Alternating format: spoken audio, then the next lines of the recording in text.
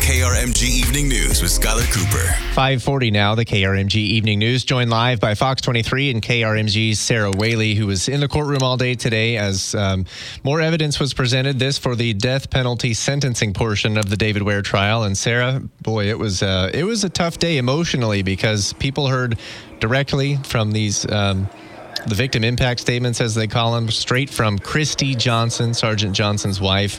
What was it like in the room when she was on the stand? Oh, Skylar, the best word I can think to describe it is heavy. We had jurors crying. We had people in the gallery crying. We had just basically a lot of emotion because we're not only hearing from Kristy Johnson, we're hearing from Johnson's now 13-year-old son.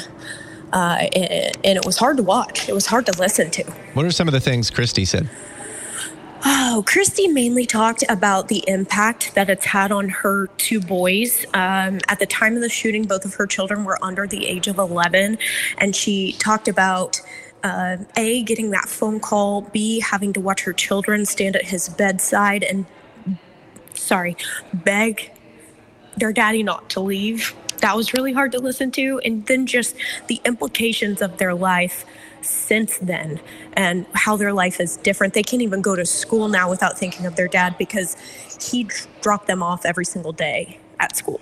I know that one of the things they closed with just before the state closed on this portion, they played one more body cam video. And Sara, I watched all of the raw video from that we all had 2 years ago from Zarkashan and Johnson's body cam and the dash cam.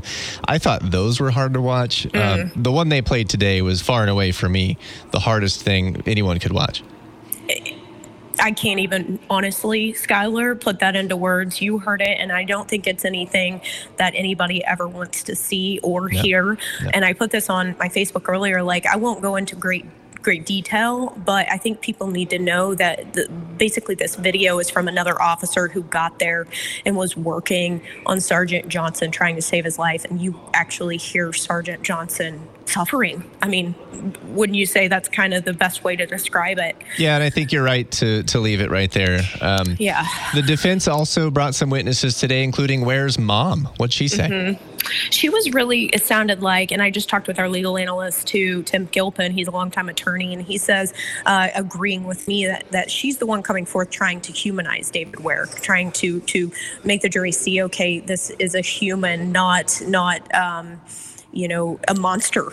And also she talked about his unstable home life and how he was around abuse, and also he was raised by people with drug addictions, alcohol addictions, that sort of thing. So trying to appeal to the jury's emotions there. Court is not done yet. They're done for the day, but I understand there was some confusion with a juror, and then now they have to, has the defense rested yet? Yes, both sides have rested, but at the end of the day, like you said, a juror passed a note to the judge and said, I can't do this anymore.